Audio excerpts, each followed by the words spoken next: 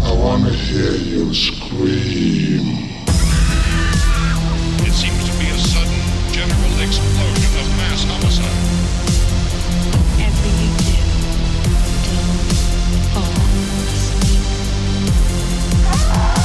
Murder, vampirism, cannibalism, mutilation. Sometimes that is murder. I'm not gonna kid you. This is as dangerous as it gets. If you die in the stream, it's for real. Nobody has to go in that doesn't want to.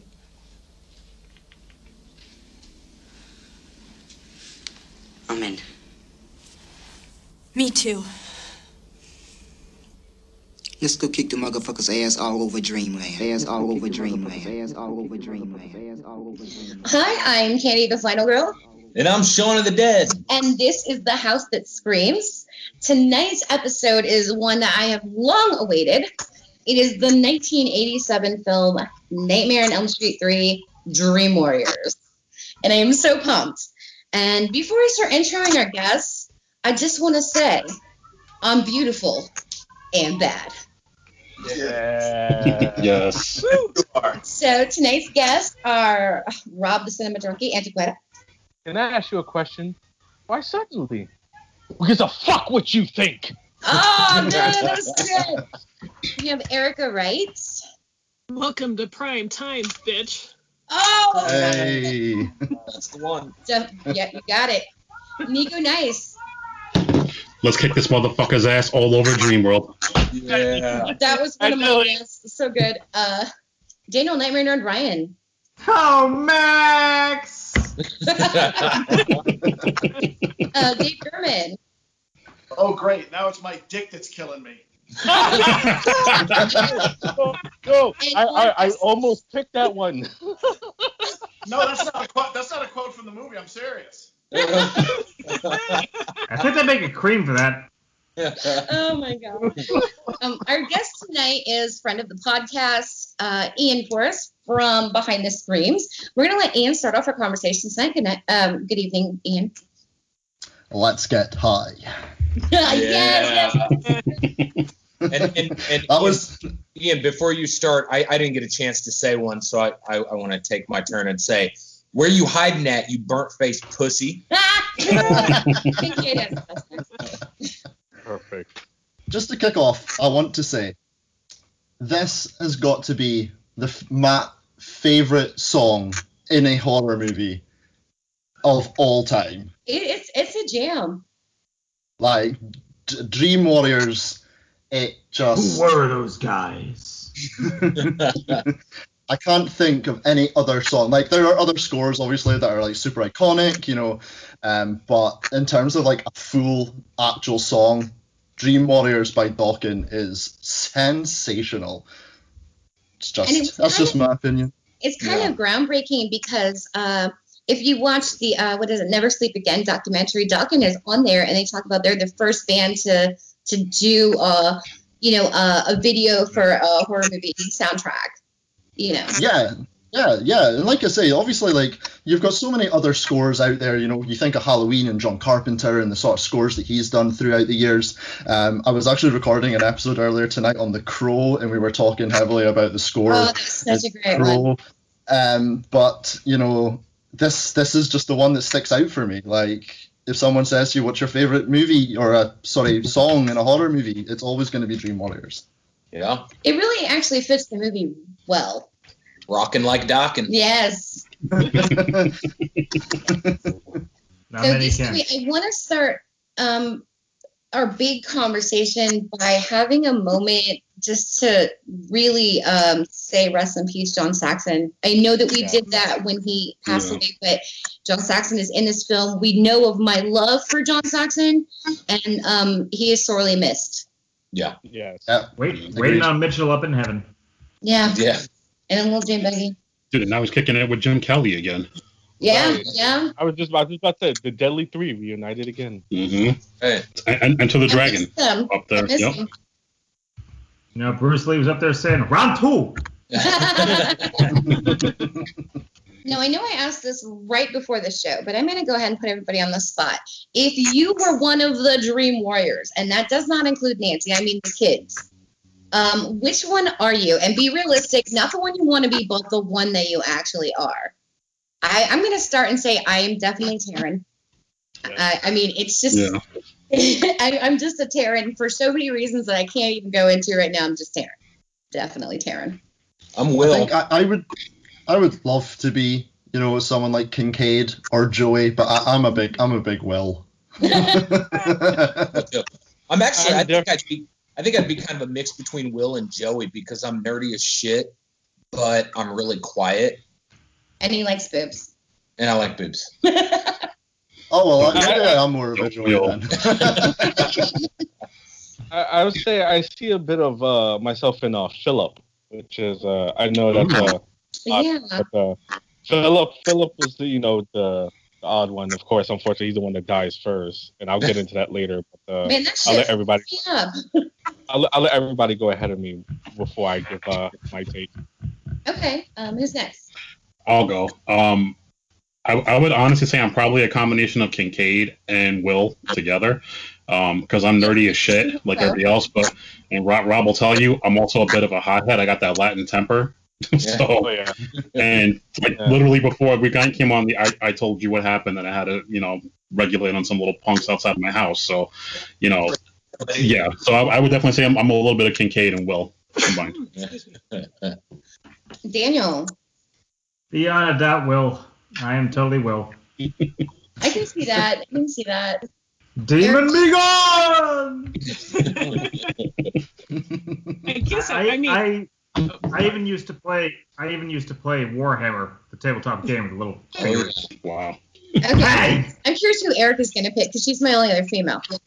I feel like I would like to be either Kincaid or Taryn, but I'm probably more like a Kristen for the toxic empathy and drawing people into shit that they don't need to be drawn into, or Will just for the sheer nerdiness. I'm like a mixture of those two. Yeah. I see. I guess if we're gonna do a mixture, I am a little bit Kristen, like the good girl, but at the same time, I'm the bad girl. I'm the girl with attitude. So yeah. Okay. Who else? Who hasn't gone? Right here. I hate to feel like everybody else, but Will. But I think that's probably common amongst horror fans. Weren't we all sort of the nerdy ones? Yeah. But I still Will, especially when he. I am the dream. What did he say? Oh, the Wizard Master. The Wizard Master. He still got that little nerdy voice. That was so much me, It's just like trying to step up and still being a skinny little kid. Yeah. I'm sorry. And I love that Will fit right in too because he used to be a dungeon master. Yeah.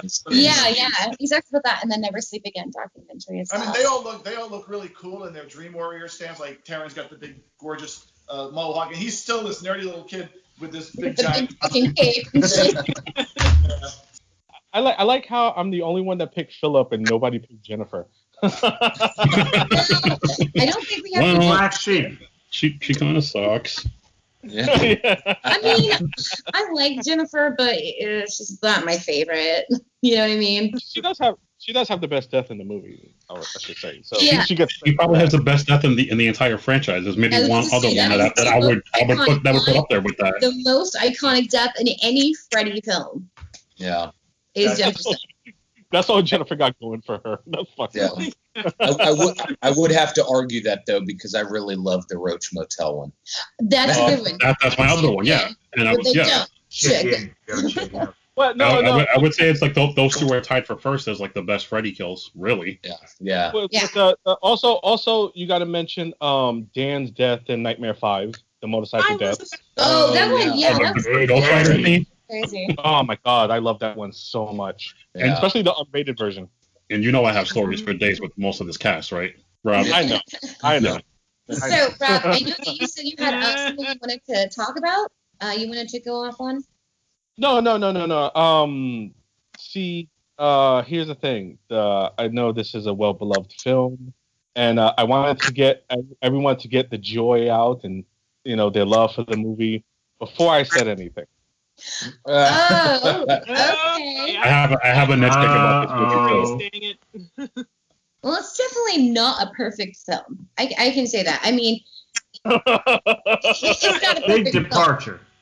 But I think, you can go with the consensus, and these are my favorite films in order in the franchise. We don't talk about the remake, and I hate Freddy vs. Jason, so we're taking those out of the equation. We're talking about just the regular, all up to New Nightmare.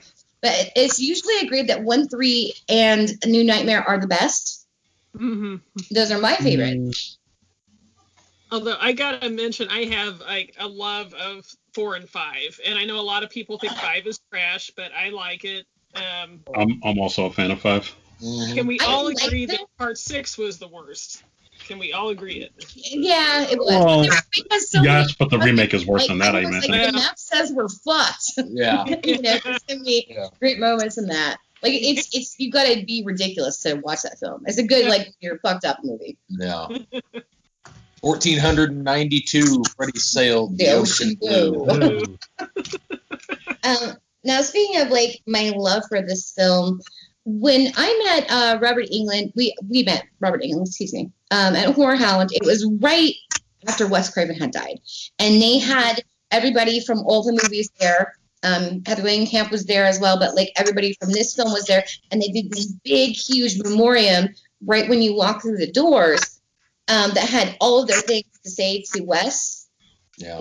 And it was just huge, and all the actors had written messages to Wes Craven, and it was really a beautiful thing. I mean, it was sad that Wes was gone, but to see everybody there and to see their love for him, made me very, very happy.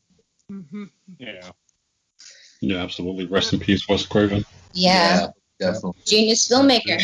He did I can't really great shit. We meet again in our dreams. Yes. Yeah. Good one. I like that. Let's talk about our favorite moments from this film. Like, if you haven't seen Nightmare on Elm Street 3, what the fuck are you doing with your life? Yeah. This is a classic. It comes from the what I call the golden age, because of the VHS, and the home video boom. Slasher boom too. And definitely, yeah. So this is considered a classic. Wes Craven comes back in. We've got a great story. We've got wonderful actors, and I just really love this. And this was actually intended to end the franchise. This film was, and I think it would have been a good end, actually. Because I hate that they decided to do 4, and then they kill off all the fucking characters that made it. I'm like, okay. So we're gonna keep doing this. All right. No, but yeah. I mean, I love all the Freddy films for different reasons, except for the 2 that I spoke that I said don't exist. They don't. They do not. I have that power. I do that all the time. I have that power to remove them. But I want to talk about like our favorite moments. What makes this film so iconic that everybody fucking loves this movie? I'll go with this one. Well, for me, I know this was the first Nightmare on Elm Street that I saw in theaters when it came out. Because I was a little young when the first one came out, and then 2 I didn't really, again the VHS boom. But I was already into Freddy by that point, because Freddy was like, it for all of us. Because Freddy was the thing is, this was the beginning of the Freddy mania when this was about to become, just before Freddy's Nightmares. The merchandise. They put out an album. Right. And I think the reason why this one resonates so well with the fans, it's well written, like you said, it's well directed. I know I have my little nitpicks with it that don't make it my overall favorite of the franchise. That actually belongs to 4 for another sentimental reason. Oh wow! But I'm a big fan of 4. Me too. Another thing too is, but I don't like the beginning. we get a young Patricia Arquette. We Who will get not acknowledge Lawrence this, Fishburne. by the way. This was her first film. She will not acknowledge it. She doesn't talk about it at all. Well, no. You still get a young but wet behind the ears Lawrence Fishburne in this movie too. Yes. As Max. I mean, you had Heather Langenkamp coming back to her iconic hero role as Nancy. Yeah. And I think this was also the movie that kind of furthered as far as the character of what Freddy was going to be ultimately in the future. This was it. It started with this movie. And I think that's why this resonates as far as favorite moments in this movie. There's a lot. I mean, obviously the Welcome to Primetime bitch is the biggest thing in this movie. Dude, the effect was so fucking cool. It looked amazing. And then I love when they find her dead, and there's no way that she could have unless she ran and jumped off a trampoline and went head first into the TV. And they're all just like, oh, it was a tragic suicide. Like, how the fuck? But I think another reason why this movie resonates so well with not just fans, but I mean film people in general. At the time with teen suicide, and ironically it's still such a hot thing still to this day. But at the time, teen suicide was such a big thing that they were able to kind of use a horror movie to help bring awareness to this this topic. And the setting, these kids who are having sleep issues and maybe behavioral issues with Taryn, she was a drug addict, whatever, and they all have their own little stories, but they're in an institution, and nobody's really listening to them, and I think that's very true of the mental health program. I mean, it's a little bit better now, but let me tell you, having been in it since I was 15, this is pretty true. And that's another thing too, is that and I'll end with this so somebody else can talk about it. But I think another key factor is this follows the typical horror movie trope where the adults are not believing the kids, but now you finally have an adult that has experienced what these kids went through, believes them, and gets somebody else who was skeptical in the beginning to kind of see with his own eyes that not everything as it appears to be, and don't believe what your eyes show you. You really need to really focus and understand what's in front of you. Think outside the box, and this is what's going on. And also, too, I know you hate it, but this also kind of gave a little tidbit for Freddy versus Jason later on with the hypnocil. Yeah. So that's all I have to say about that. I love Freddy versus Jason only because I got what I paid for. You see the two of them. I didn't get what I paid for. I did not. I mean, I wanted to see them go at it. I got to go at it twice in the dream world and in the real world. I got my money's worth with that. I loved it for what it was. Yeah. Although I do wish it was Kane Hodder, and I had nothing against Kane Kersinger, but it should have been Kane Hodder. Yeah, it should have been Kane. That's for another time. He kind of took that hard. He took that hard. May I interject? Yeah. Of course, we all know the story about how there were countless, drafts of the script for Freddy versus Jason. I know you hate it. I know. I'm sorry to drag that out, but one that I read actually tied into this, that they would show Pamela and Elias Voorhees driving the car that they find Freddy's bones in the graveyard, the scrapyard. Sorry. Right. That was a clever little touch. Yeah. Yeah. Definitely. So, anybody else reflections? Well, I think for me, Nico touched on a lot of the things about this movie. I was fairly young when I saw this, maybe 10 or 11, and just like when we talked about Return of the Living Dead and my love for the graveyard scene and the bodacious boobs. Who doesn't love that scene? I do. The scene with the nurse and getting tongue-tied to the bed was like, I mean, and not the best death, the Welcome to Primetime bitch. That's one of my all-time favorites. But seeing the big breasts and the tongue and getting tongue-tied to the bed, spitting the tongues out.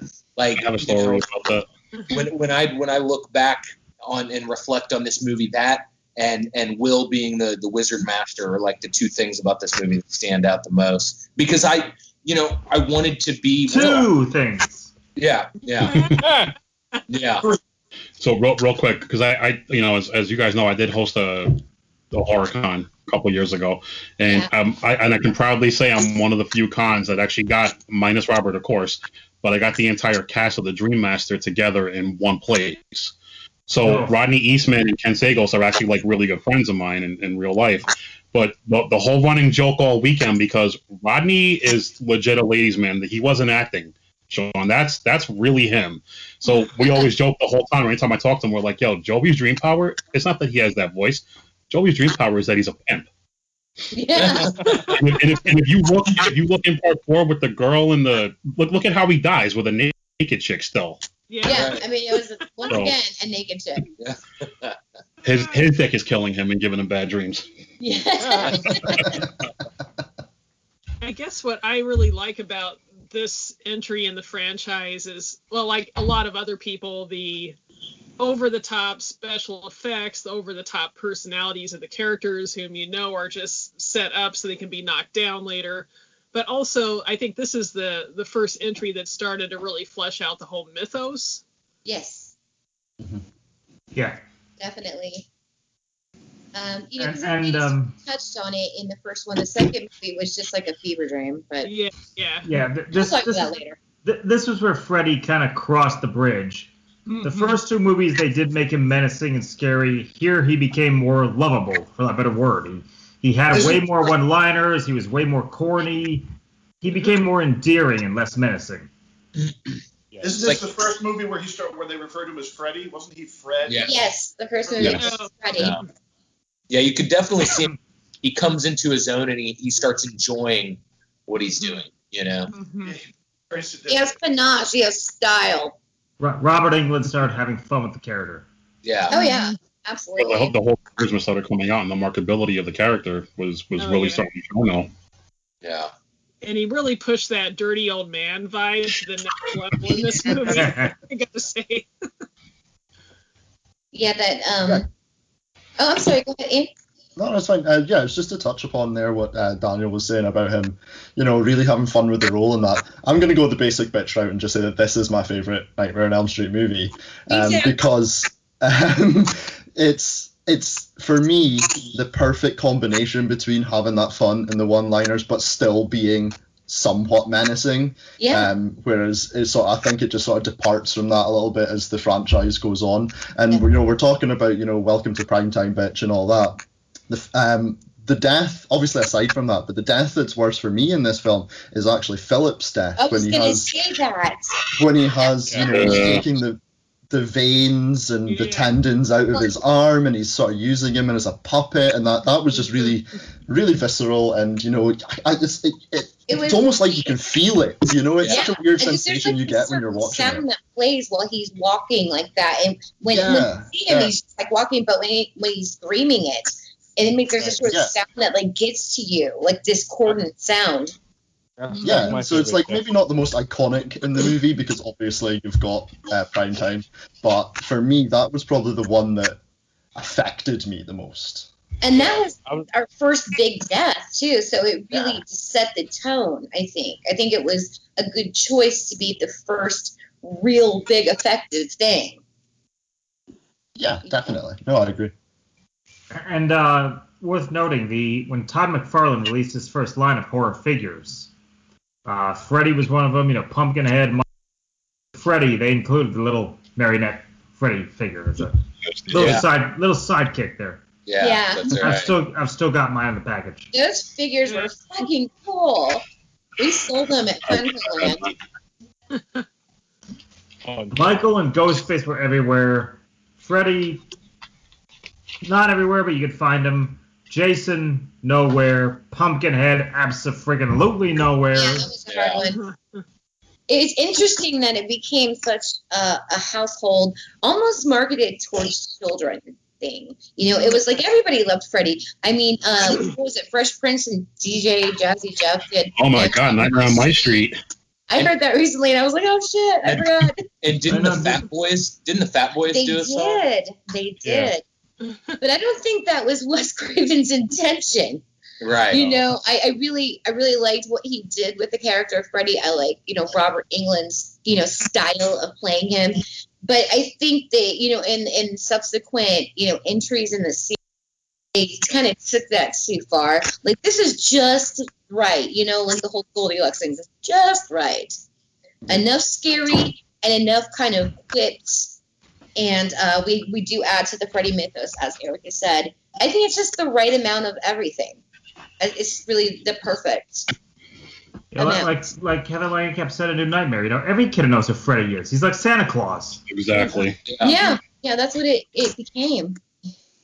I don't think that was the intention, but, you know, they were riding that cash cow and cashing the checks.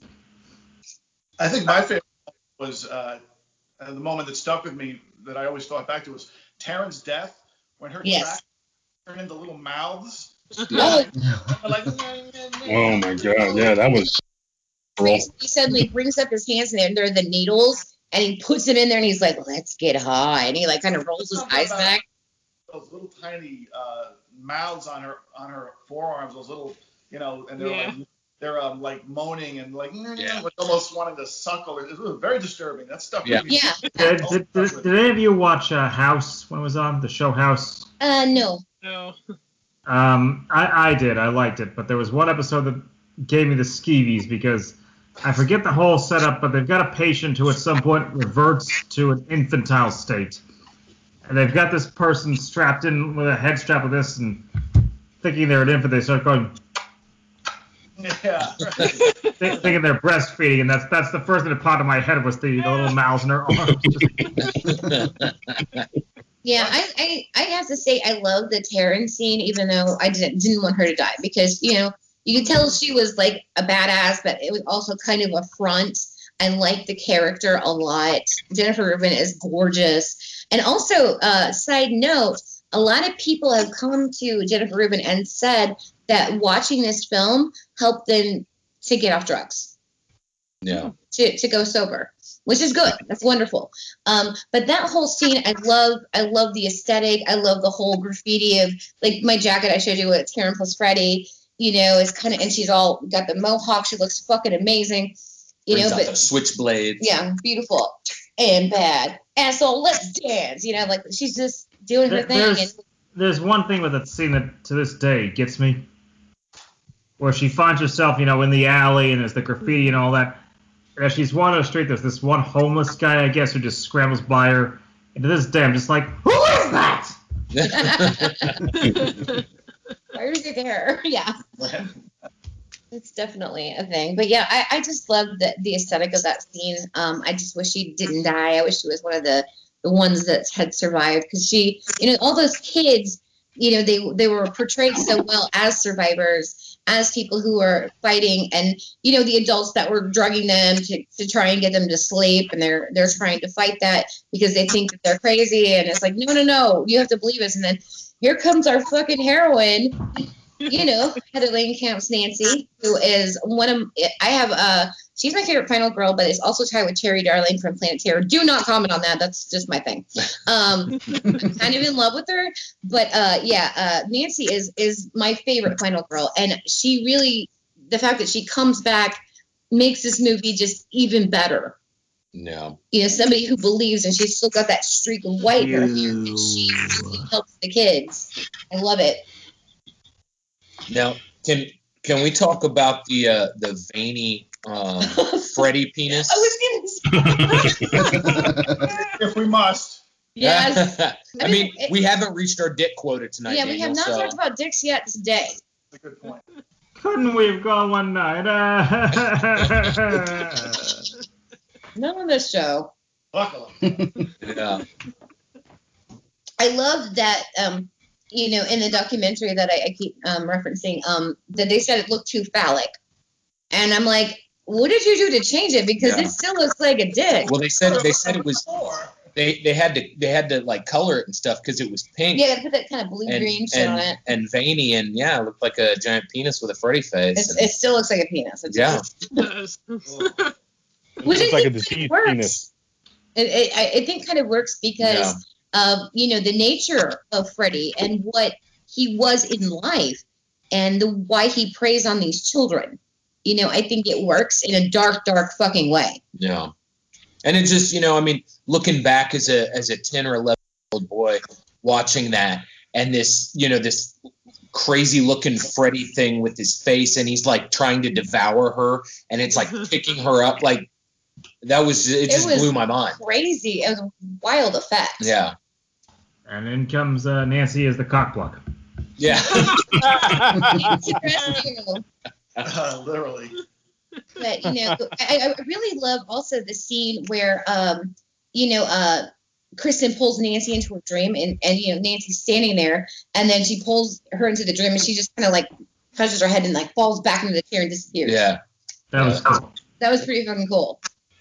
Actually, the effects in this movie were kind of ahead of their time. They really were. Definitely. They really were. Yeah, agree with that. Yeah. And even as phallic as that Freddy, snake looking thing is, you go back and rewatch it now, and it looks good. It still looks good, yeah. Definitely. Still hold up. Many practical effects have aged well. Yeah. And that's why, on the show we all agree that practical effects are the best.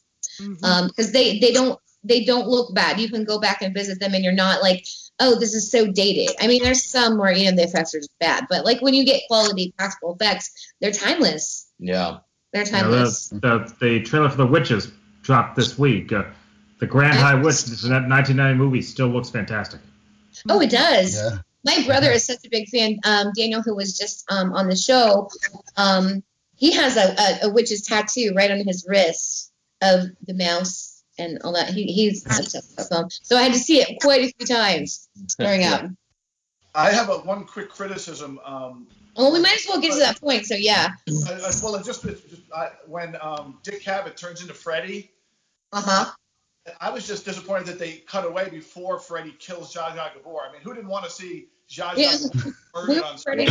I wanted to see Zsa Zsa get killed. I think Dick Cavett wanted to see Zsa Zsa get killed. That's exactly why they left.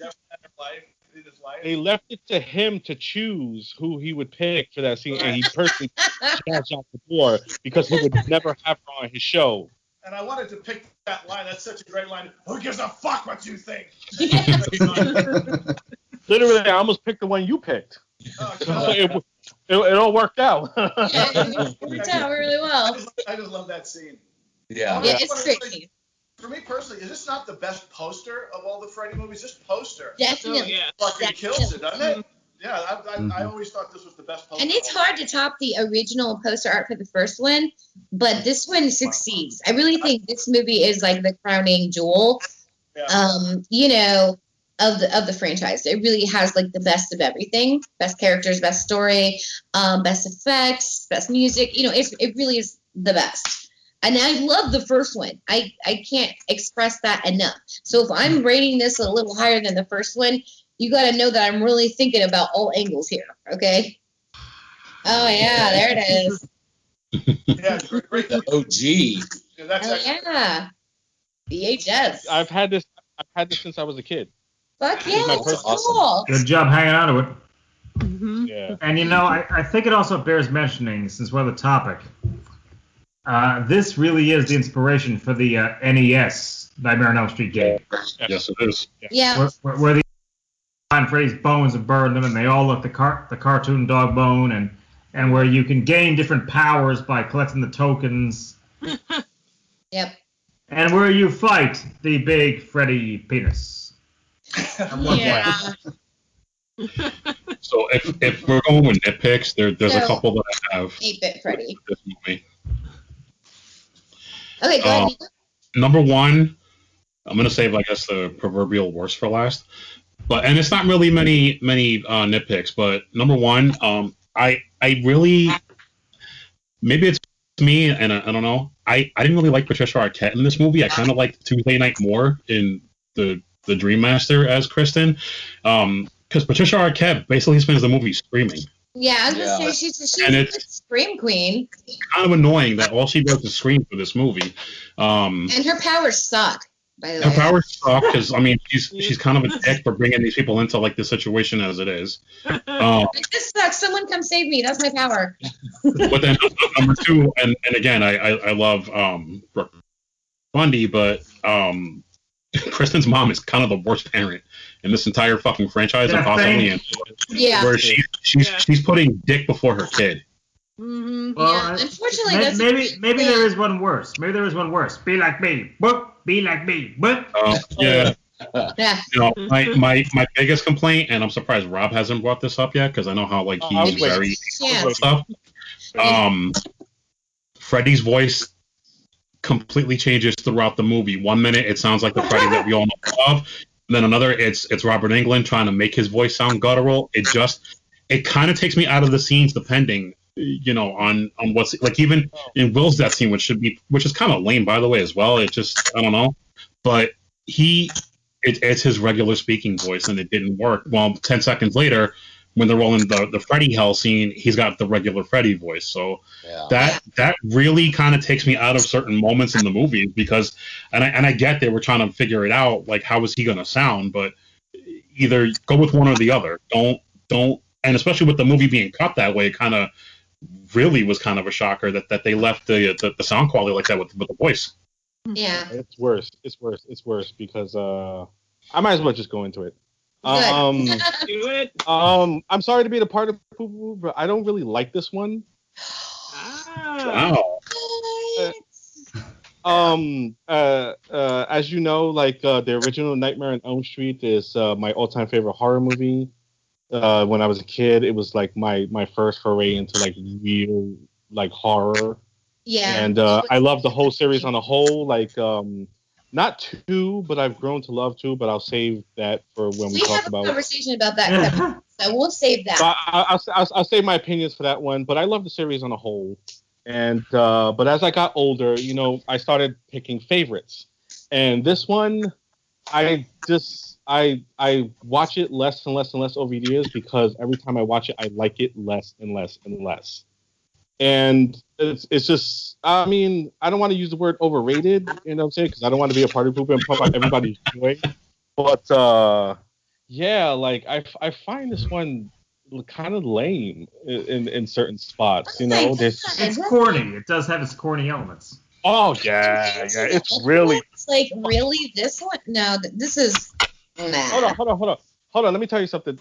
Nico, you missed one. And the scene where he kills Will sounds like Max from Flight of the Navigator. like his voice. I can hear it. You mean the infamous Harry Potter versus Freddy Krueger scene? Right, like yo, like he's like, I'm like, am I watching Nightmare on Elm Street or fucking Flight of the Navigator? Why does he sound like the spaceship? Also, every single one of them goes out like a pussy. Like Taryn, they build her up to be such a badass, and then she gets killed in like fucking 10 seconds. So does Will. Fucking Kristen, like your power, like everybody, like, you know, Kincaid is super strong, and Taryn's a badass. Fucking Will's got magic powers. This bitch is doing flips. Like, are you serious? That's your fucking power? Yeah, doing it's backflips off the wall. I can do gymnastics in my dreams. And she screams the whole movie. Yeah. She does backflips as she screams. That's her fucking power. Fuck her. This is why I like Tuesday Night More. And gets Nancy fucking killed. Okay, sorry, I got a problem with that. You don't kill fucking Nancy. And I'm sorry to say, I don't think acting is very good in this movie. I think she's a little wooden, stale. Like when she was like, when they're all in group and she's like, I know who's after us. He has a dirty brown hat and a dirty green sweater. Like, can we get some emotion from you, honey? Like who's directing you? What the fuck? You know what I'm saying? Give it to Van Damme. He has a dirty brown hat. A dirty sweater. No, but it's like every time I watch this, I find something wrong. Like, this is just like I will say, like, who was it? Was it Ian that brought up Philip's death? Yes. Ian, you hit it right on the head. That's the one that stuck with me the most. And to me, that's the last time until New Nightmare that Freddy was ever scary. Because that is a terrifying scene. Not like in scary, like, boogie, boogie, boogie. But like in just like, you know. Six with you fucking scary. Like when you're going to bed at night, scary. Right, like in conception. Because the fact that Philip announces, like when you first meet him, that he's prone to sleepwalking. So when Freddy comes after him and he's like literally puppeteering him out of the room, nobody notices because it's just Philip being Philip, you know. Have a nice stroll, asshole. But yeah. The fact that they take he went for a little walk.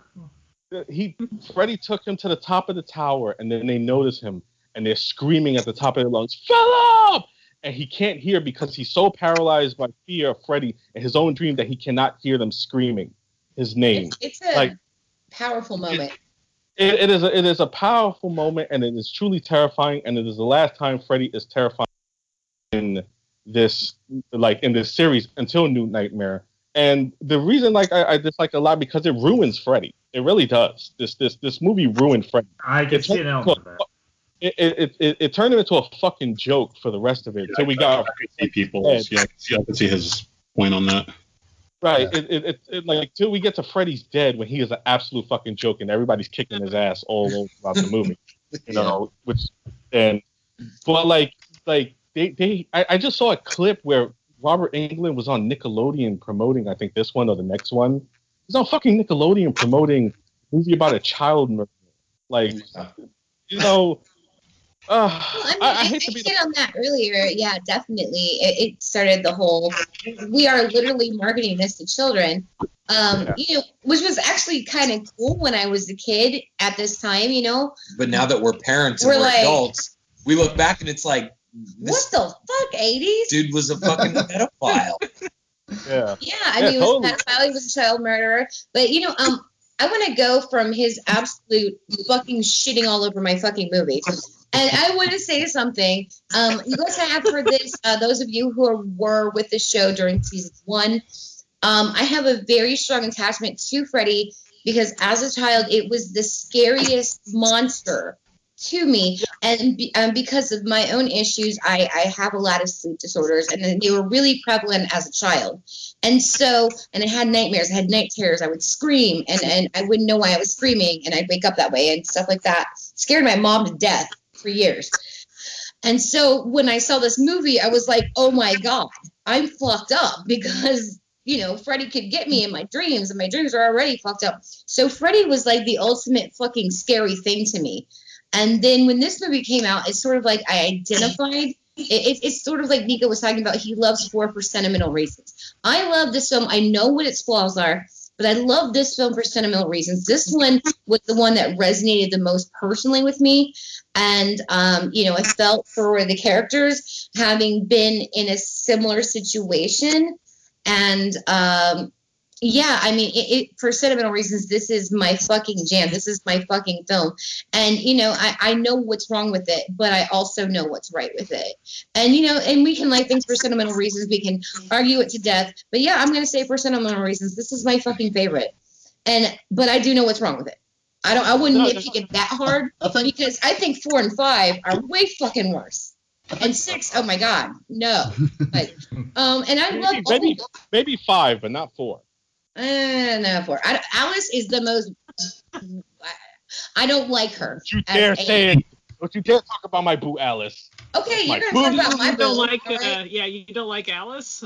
No, I'll be right back. I gotta go pack my bags. Alice is not like my favorite final girl. Like I don't think she's that great. But that's like a different conversation. She survived Freddy twice. Yeah, but I don't know, man. He didn't. She was definitely his most formidable foe. Like she kicked his ass twice. She's definitely the most formidable foe he's ever faced. She's the Tommy Jarvis of the franchise. But she doesn't impress me as a character. Like she's kind of not. I don't know. I just would have liked to have seen somebody different. She's not a Laurie Strode.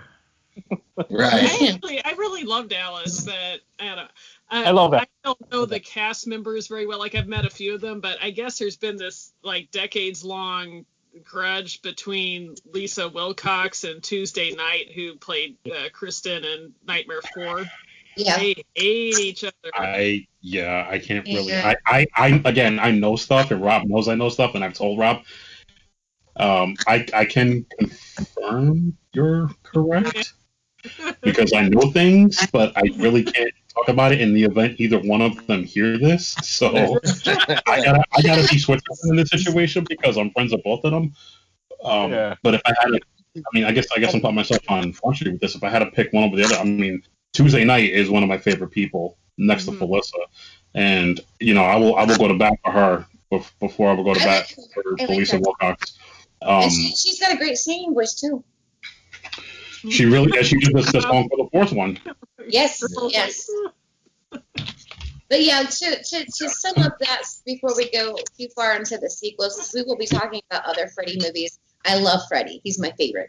But I just wanted to say, like, I really love Heather Langenkamp. Maybe her acting wasn't as good as in the first film, but I like her character. I like that she comes back. I love that we see what has happened with her father. You know, how he sort of failed her in the first film, and you see that it's gotten him. He's an alcoholic. He's not a cop anymore, but he's, you know, and he's kind of a piece of shit. Love you, John Saxon. You played a piece of shit really, really well, though. He was really good at being a piece of shit. He was like in Mitchell and so many movies. He was a good slimy guy, but love him. Anyway, but you know, you see sort of a redemption with him. You see that, and I kind of needed that arc. I needed to see that. You know, as somebody with daddy issues too. Like, so this movie is so personal to me. And so I liked seeing that. I liked, you know, like kind of the follow-up of that. And I don't know, there was just so many elements in this, and this may be just my personal preference speaking, but I like this fucking film. Bite me. Well, that could also go to the brilliance of Wes Craven, too, with the whole having to wrap up that storyline from the first movie as well. Yeah. This would have been a great ending to the franchise. And I love the ending where it shows the model house, and then you just see the light come on. Yeah, that's a good ending. Good ending. The teaser trailer with the house and the girl in the bed, with the fucking the model house and the girl in the bed. Freddy's back. Yes. It's one of my all-time favorite teaser trailers. I love that one so much. I scared the shit out of my niece and nephew with that one. I love how every episode Rob's talking about how he fucked up his niece and nephew with horror movies. I love how talking the whole podcast about that. Like, these kids, man. We should have them on. Yeah, we gotta have them on. Oh yeah, totally. Our oldest daughter Veronica was on during a season 1 episode, and she's been into horror since she was a kid. I mean, we watched with them, you know, because they're going to see this stuff somewhere, and it's better if we're there for guidance. You know, like that we're there to show it to them and be like, this isn't real. Are you? And we don't push them. When Ash, he was kind of a late bloomer. He's just recently gotten into horror year, and so it's been really fun showing him things. I don't know how he feels about Freddy, but he is Ash, so you know. Yeah. And it's kind of, for me, it's cool because, you know, like I've talked about before, my dad showed me a lot of this stuff. My dad was a huge Freddy fan, and it was my mom and my grandpa, which are basically my parents, that showed me horror when I was little. So to be able to pass the torch, yes, and introduce them to the stuff, you know, and I guess what kills me is that you show these millennials, you know, movies from the 80s, and they just kind of roll their eyes, you know, but then they see something like Paranormal Activity, and they're just like, oh my God, it was so great. And you're like, no. Fuck off. You need some real shit. I'm going to start you on the real shit, okay? Totally. I think what you're touching on there, though, is like, it's the importance of someone giving you your start into watching horror, right? Because for me, it wasn't Nightmare on Elm Street. The first ever horror movie I saw was Scream, but my parents would show me various Halloween films all the time. And as the like resident millennial here now, I knew about Freddy and Jason and obviously Michael because I'd seen those movies, and because I was introduced to them at Halloween, I then wanted to go and find out for myself about all the rest of them. So I think it's more just someone to give you that start into horror. Right. Yeah. Yeah, and I think we all we've spoken about this before, but we, you know, influential that was close to us, usually a relative. A lot of us, it was a parent that showed us horror. You know, I got started with my grandfather showing me like this old B horror films with Sammy Terry, who was the local horror host here, because I was scared of the fucking intro. I was such a scaredy kid. But the intro with the bells, and I've posted it in chat a couple times, and then he would do that fucking laugh, and then he'd host the B films. And if you're curious, that the laugh at the beginning of our intro, that's the laugh, and it scared the shit out of me. So he'd come wake me up. Hey, Candy, Sammy Terry's on it. I'd be like, oh, you know. But that Night of the Living Dead. But I think the first one that was a current film that made an impact on me was Nightmare on Elm Street. My mom showed it to me, and then she kind of regretted it. But then she kept showing me movies like Night of the Demons. Like, should I have been watching Night of the Demons with lipstick boob and everything? You know, I don't know. But I fucking love that film. And I just want to say, I think of all of us, I'm the only outlier here. My parents, when I was born, my dad was already 38. Yeah, that's right. Your parents are older. So I came around to horror movies all on my own. My parents, they would watch me watch Night of the Living Dead on VHS, and I think I mentioned I would watch it, I would rewind it, and I would watch it again all day long. Yeah. I think that we need to get this kid to a fucking doctor. They never understood my love of horror movies. I came around to it just all on my own. So And when I sometimes Chloe, my daughter, I'm the same way. So I'm the one who introduced her. So I'm like the other side of that coin. Like you guys are parents, or I did that for my daughter, but no one did that for me. I came around to it totally on my own. I don't know how. Probably Night of the Living Dead was the first thing I stumbled across, and yeah, that's an easy one to stumble across. That was really my first. I can't remember what would be the first. Maybe Children Shouldn't Play with Dead Things, which we should. That might have been one of the early. But anyway, what introduced me to horror? I came along to it all on my own. I just kind of like I saw something and it grabbed me.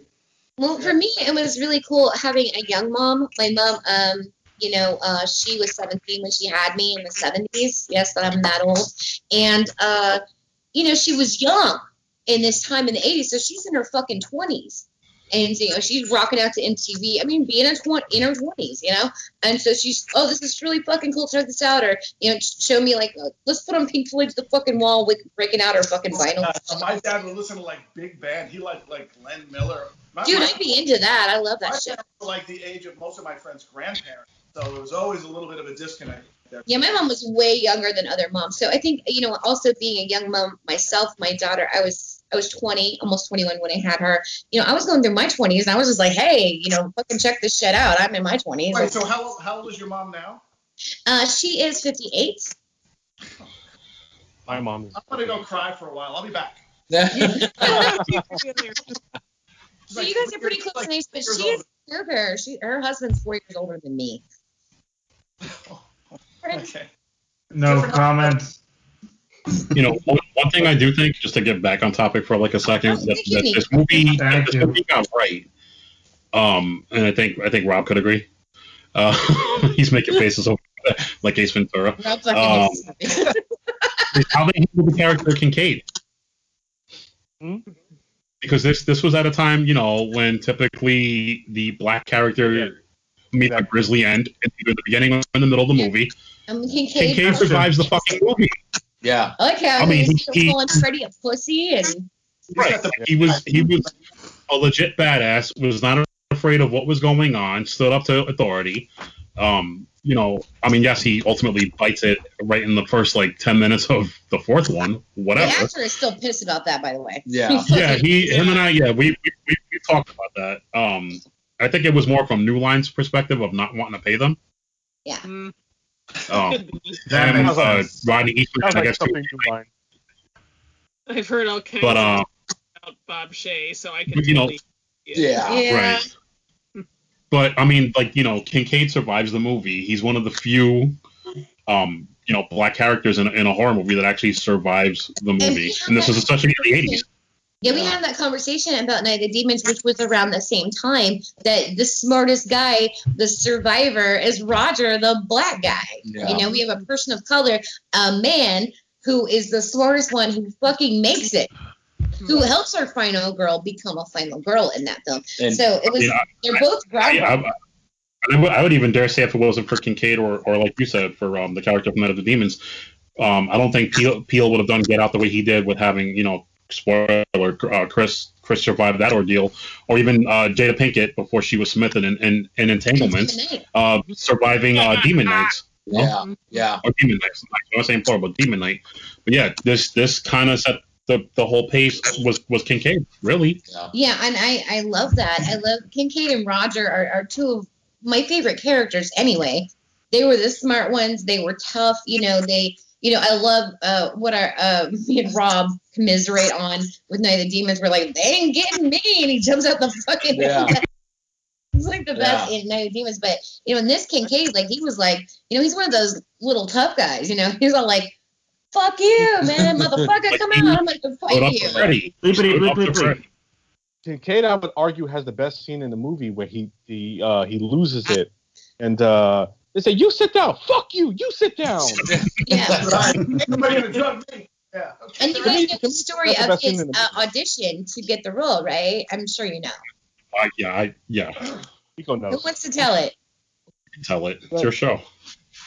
Okay, so he goes in and he's prepared for the role, sort of, but he was kind of pissed off. See, I'm kind of spotty on it because I haven't touched up on it. But he was pissed off, and he goes in there and he doesn't know what he's supposed to do. They're like, just do whatever you want to do, and he's like, fuck off, fuck you, and he's just like raging out. And they gave him the role. And one thing about Ken, because he's such a sweet man. Had the chance to actually meet him or hang out with him. No, we've seen him there. We've seen him, yeah. We did. It was so busy. When he does a convention or because he's actually going to be here this weekend. He's actually here tonight in my area. They're actually doing Freddy Fest this weekend at the drive-in. Ironically, nice. But they're not showing this one. They're showing one Freddy vs. Jason and New Nightmare, amongst other Wes Craven movies and whatnot.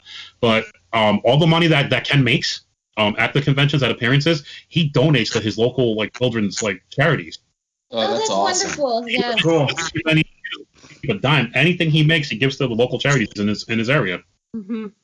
Yeah, that's really cool. That's amazing. Very cool. I love that. And I just, I know it's slightly off topic, but I just want to touch on Kincaid in 4 when he dies right off the bat. That dog pissing fire, I remember watching that, and I'm like, what the fuck is going on? That is the worst part of that movie. I don't know. That's one of the parts about 4 that I hate is the beginning. They're really at the beginning just killing fucking him. I'm like, what the hell? No, this is stupid. Yeah, but that's a trope they do in the fucking Friday 2. They kill off Alice. A lot of movies do that.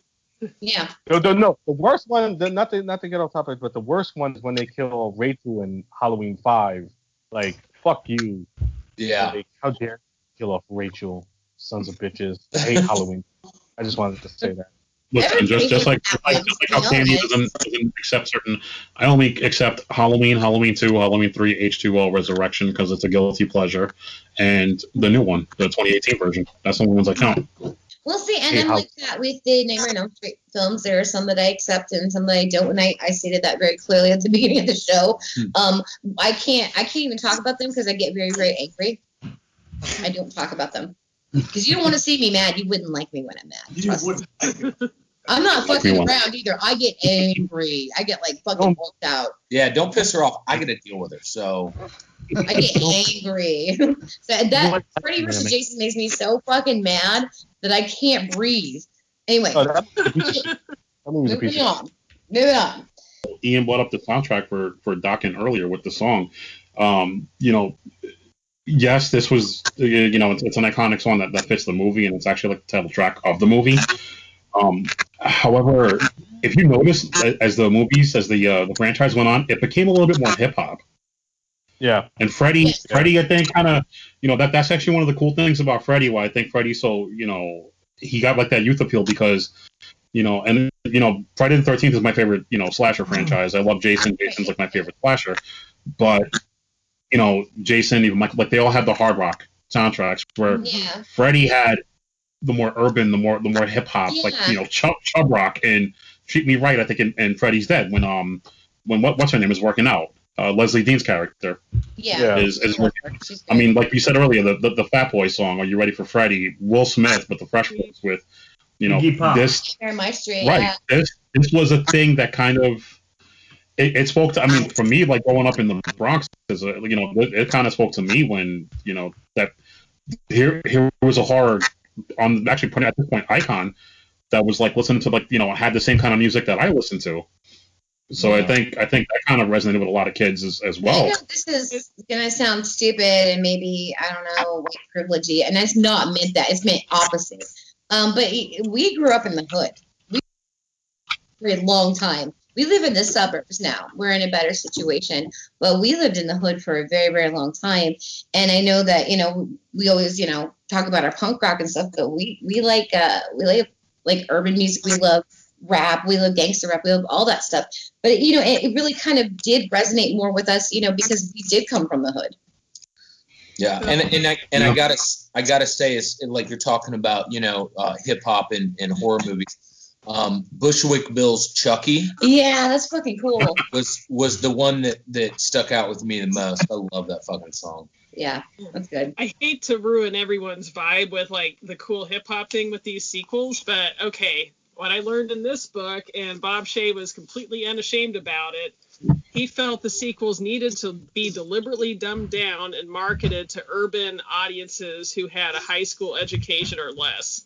He fucking says that in the interview in my collectible coffee table book. What a shock. Oh, wow, what a fucking prick.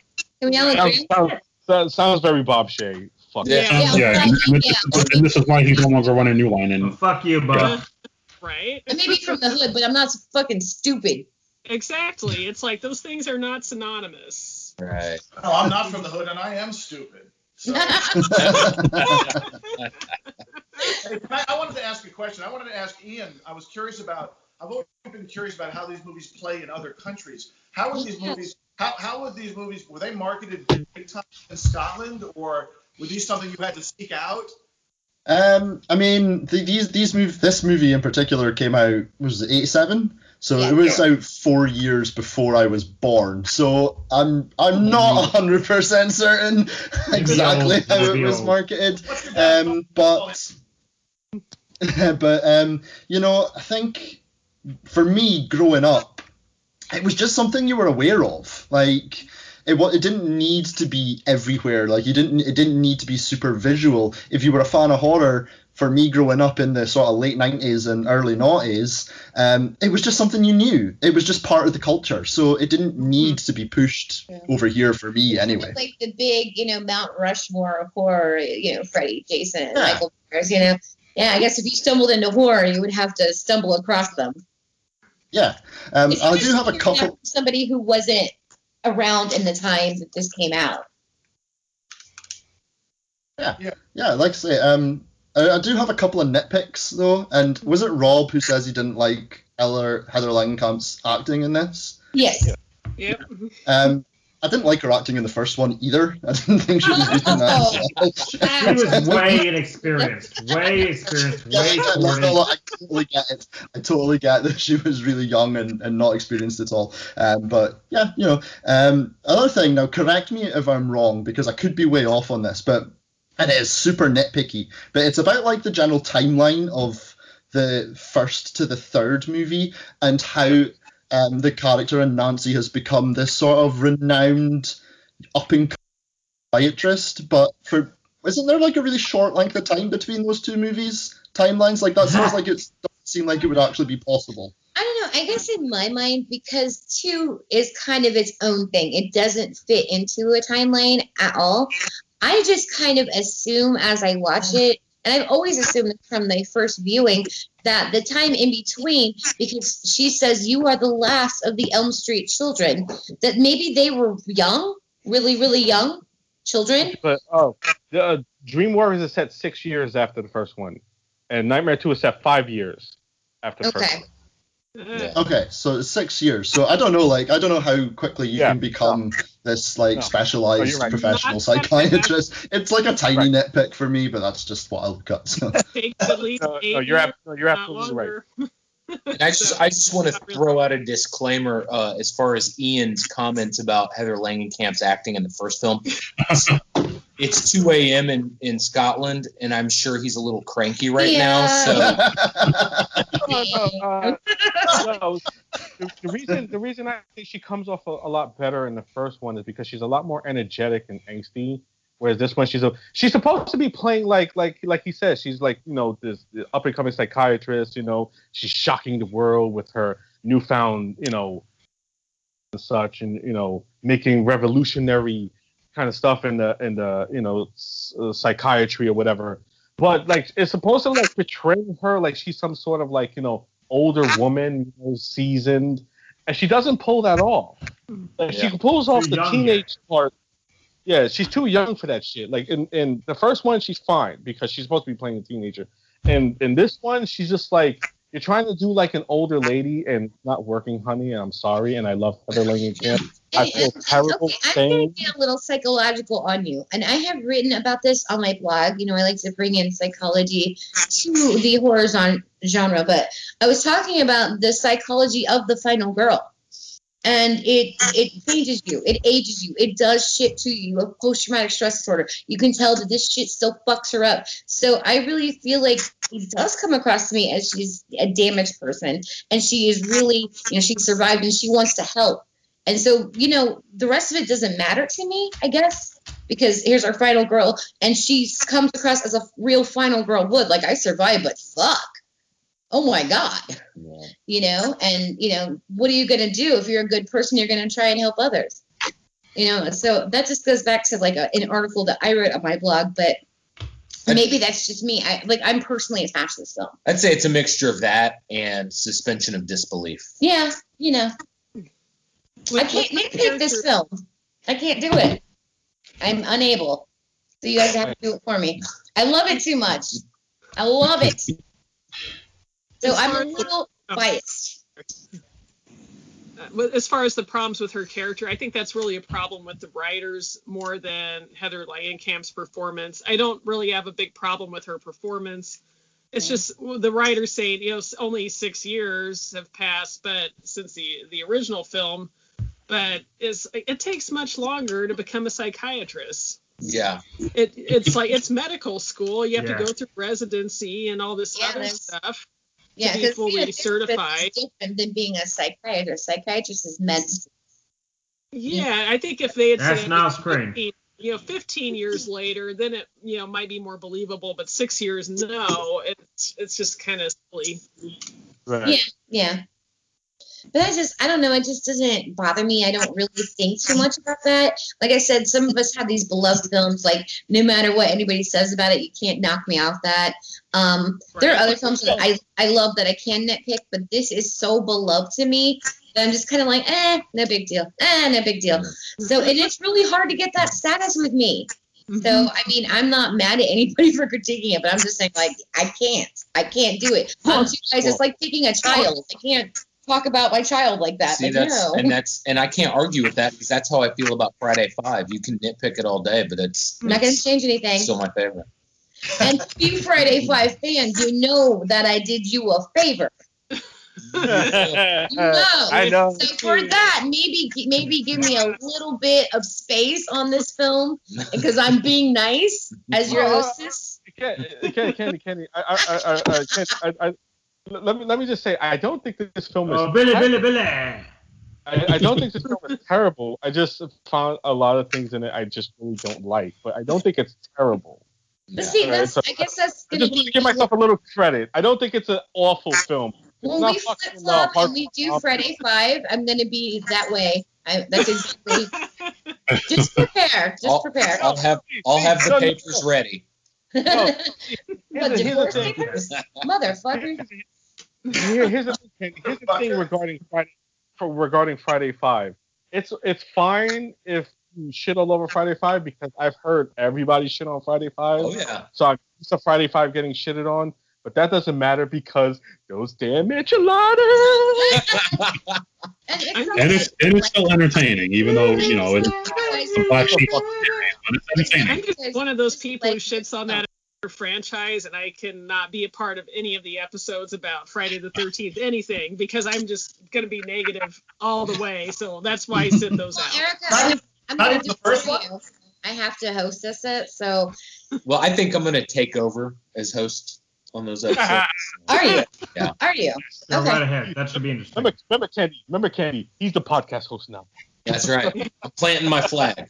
Okay, I'm going to plant my boot up your ass. Anyway. Ladies and gentlemen, I'm afraid I have to clock out. My blood pressure medication is kicking my ass. Oh, Daniel, I'm so sorry. I can barely stay awake. I'm sorry. Okay, sweet dreams. Thank you. Yeah, good luck with this topic. Good night. Love you, and don't get ready. Yeah. Thank you so much. I'm sorry, folks. I really am. We'll plug the Nightmare Nerd for you at the end. Thank you so much. Penis. He's like, Somebody God. He's really finish? hot.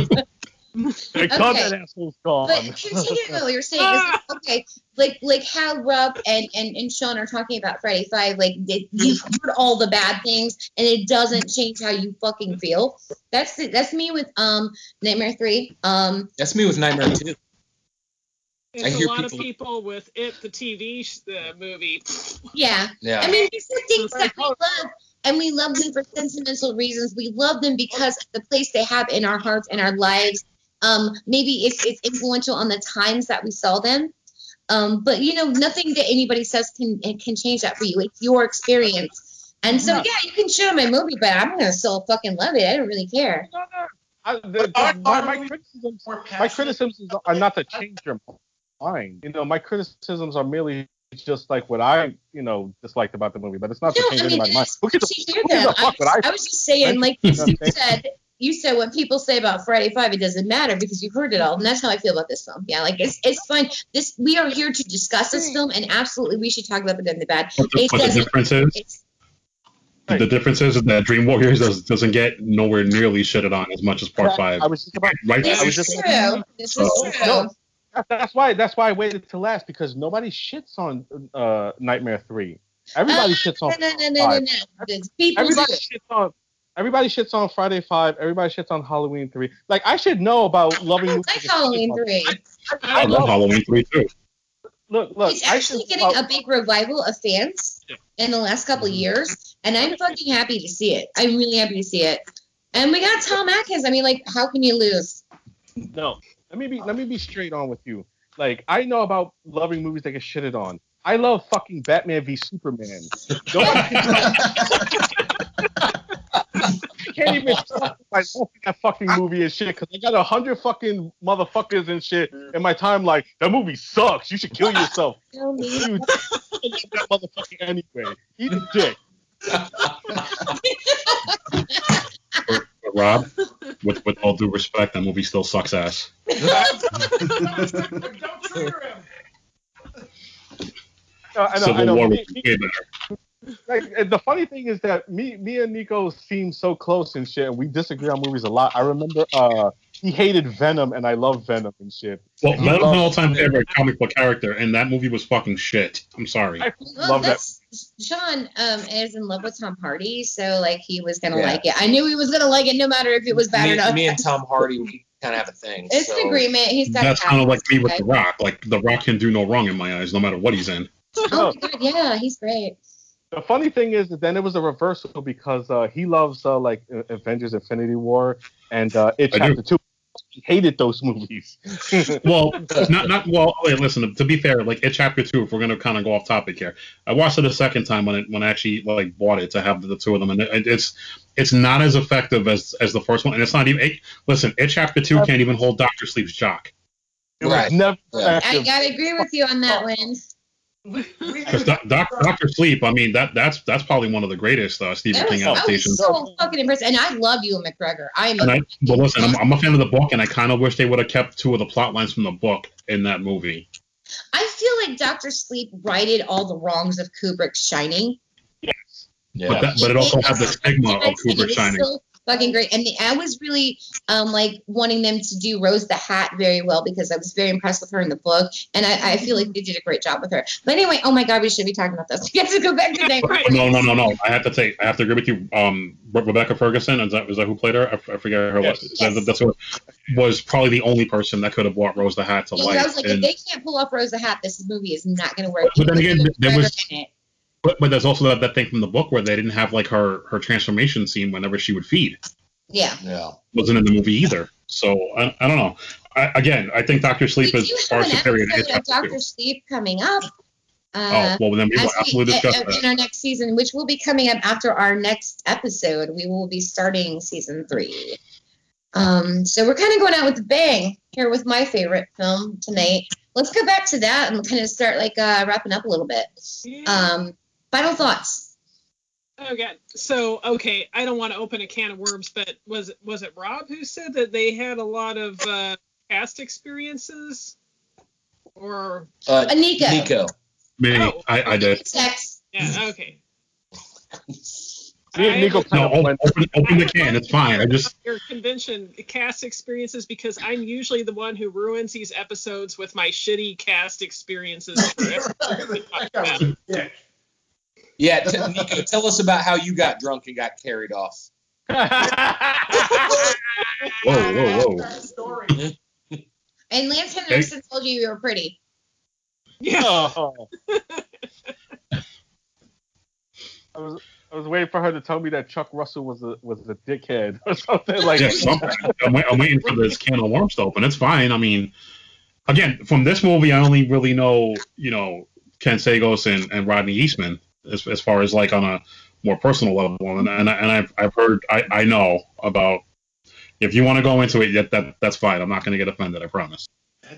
Okay, well, I don't know many of the cast members. I do know Ken Sagoes a little bit. I love how he's really into raising money for his charity, and he really likes to promote that at every convention appearance and, reach out to people online. So he's totally cool. I don't really, I don't know any of the other people well enough to have a good or bad impression. I gotta say, I really wanted to meet Robert Englund at Texas Frightmare Weekend, and then I saw his autograph prices. That's ridiculous. When we saw him, it was cheaper than the prices that we talked about in chat. It was way cheaper. And I actually was wearing a shirt. I'll post it in chat of when we met Robert Englund. I'm wearing this shirt, and that was back when I was still blonde. I've only been with the black hair since this year, but he was delightful. His prices were way cheaper, like half. Erica, do you know why his price is what it is now? How that even happened? I really don't know. Like, okay, even in 2016, I just saw that it was it was at least $80 just for the autograph, and then photos for a whole separate thing. So here's what happened just like how Candy's when I first met him. This was, I think, the year I was going to do my actual show when this all went down before we could even get him, which I found out that he wanted to come too, but he was already booked for another show that same weekend. Mm-hmm. He was $40 at that time. The only reason why I got a picture was because I bought the VIP package for $225 to be able to get a picture with him. He was doing a Walker Stalker in Atlanta with Kane Hodder, and he noticed he was still charging $40, and he noticed that Norman Reedus had an $80 price tag per autograph, and the line was outside the building. And he's like, well, what the fuck, dude? He's like, I mean, yeah, Walking Dead is cool, but I'm Freddy fucking Krueger, dude. Like, I can be making that kind of money. We got to be honest. These people, they do this to make money. Right. But you don't see Robert Englund getting a lot of roles, but he is iconic. And I gotta tell you, he's very delightful, very gentlemanly, very sweet. very, very fan friendly. And I'm big into like how people smell. He smells very nice. I'm a smell person. And Billy Zane was another one he smelled so nice. I was just like, oh, he smelled good. But no, that's why he charges what he charges. And even now, the last time he was at a con, I think it was like last year, it was $100, and it was a 6-7 hour line just to meet him, and it's $100, and even on his website, it's $100. People but then will again, because he's it's Freddy Krueger. Yeah. Like I need to get my Freddy versus Jason poster signed again. Rob, you remember I had that awesome one, but now I got to get it again. But I'm like debating paying the $100 for this. Mm-hmm. Yeah. I mean, we prepare. We go there and we drop a lot of money. Yeah. We drop a lot of money. We do the professional photo ops. We do, the selfie ones with people like, Tom Savini is relatively cheap. And like I said before, his table's always deserted. People are so scared of him that you could just walk right up to him and be like, hey, let's get a selfie. Hey, sign this. And he's just like, all right, cool. Because people are so fucking scared of him. I'm trying to dispel this rumor about Tom Savini. He's nice. I'm telling you. Met the guy several times. He's a nice guy. Anyway. All right. Don't be afraid. I was so nervous the first time I shook. I was shaking. I was like, he's going to be rude because he's my hero. But no, he was nice. Anyway, that's cool. Yeah. Like with Texas Frightmare Weekend, it was definitely the most expensive horror convention I ever went to. And like the amount of money I normally take to conventions that gets me through the weekend was not enough for that convention. And I looked at the line that wrapped around, like outside the main arena area, and I was just like, and the price, I was like, damn, I don't think I can spend any more this week, and this is crushing. There was like a whole corridor of Nightmare on Elm Street cast members, and I, talked to a few of them and got a couple of the cheaper autographs, and walking past Robert Englund's table, we made eye contact and we nodded at each other. So I feel like that was good enough. Yeah. Luckily, we got him before he realized that he could charge more. Yeah. I'm glad I got those 2 pictures that I got with him. It was a pleasant experience, and it when you have that interaction with your heroes, the people that you look up to in films, I gotta say, it just feels good that really had an impact on your life. So yeah, meeting Robert Englund, I highly recommend it. Sorry about his prices. It's worth it to me if you're really into this series. If you're really into Freddy Krueger, definitely just hey, maybe that's your destination in the con. Go meet him. I actually had a pretty cool interaction with him because I think I was one of the, even though I had a ton of Freddy shit for him to sign, I actually asked him. I was like, hey, I want one more. And he's like, what do you want? And I'm like, do you have an 8x10 of U.S. Smiley from Fort Fairlane? And he fucking lit up. He lit up. He was like, he's like, do you know how many people are asking for that? He's like, and I never bring it because he says people ask him and he doesn't think to ever bring it. So I guess he's absent-minded with it. But he's like, that was one of like the most fun times I ever had making that movie. And he's like, and the fight, he called him Andy, he called Dice Andy. He's like, and the fight scene between Andy and I, he's like, because Rennie Harlan directed Fort Fairlane as well as Nightmare 4. He still watches the movie all the time. I love that. I fucking love that movie. It paid her. I guess during the fight scene, he said that at one point he picked his hand up like he had the glove because he saw Rennie Harlan through like his peripheral vision and thought he was shooting Nightmare on Elm Street during like that fight scene. And they had to yell cut, and Rennie's like, Robert, you're not playing Freddy. You're smiling. you're a British assassin. This is what you have to remember. But he said outside of playing Freddy, that was that, and I guess Willie, he said from V, were his most favorite roles that he's played in his career. Yeah, definitely. Anybody else final thoughts on anything to do with Nightmare 3? The one thing that this movie resonates with me is, remember the whole teen suicide thing? Yes. Yeah. It's still a thing. It's still a thing. Well, it seems like it comes up into the fore and then it drifts away and then it comes back up. So I remember in the mid-'80s it was a big deal. So yes. Nico, you're from, you said Tenafly, right? Isn't that where you like? No, I grew up in Moonachie. When I was in Rocky Horror, it was in Teaneck. Teaneck. So the town I grew up in, Bergenfield, New Jersey, became the epicenter for teen suicide briefly in that period. So this movie always, weren't they, originally, wasn't this movie supposed to be much more about like the kids killing themselves, and they kind of backed off because teen suicide was a big thing then, so they made... Yeah. And that, for me personally, because Bergenfield, New Jersey, where I grew up, that's the town where, like in Billy Joel's We Didn't Start the Fire, he has that one line, heavy metal suicide. That's about Bergenfield, New Jersey, when the kids killed themselves in 87.